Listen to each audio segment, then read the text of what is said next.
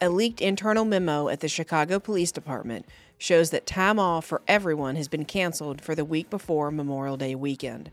It also warns that officers could be placed on 12-hour shifts. This brash move is likely the result of Chicago's evaporating police force. Just last year, 900 officers walked away and only 51 new recruits joined the force. Billionaire refinery and fuel station owner John Catsimatidis is warning that diesel shortages are likely coming to the East Coast by this summer. Inventories have plunged to their lowest levels in more than 30 years. Currently, diesel is at a record high of $5.55. 43% of baby formula is out of stock across the U.S.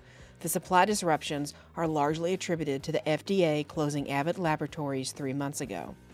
The agency received 4 complaints of bacterial infections in babies, including 2 babies who died.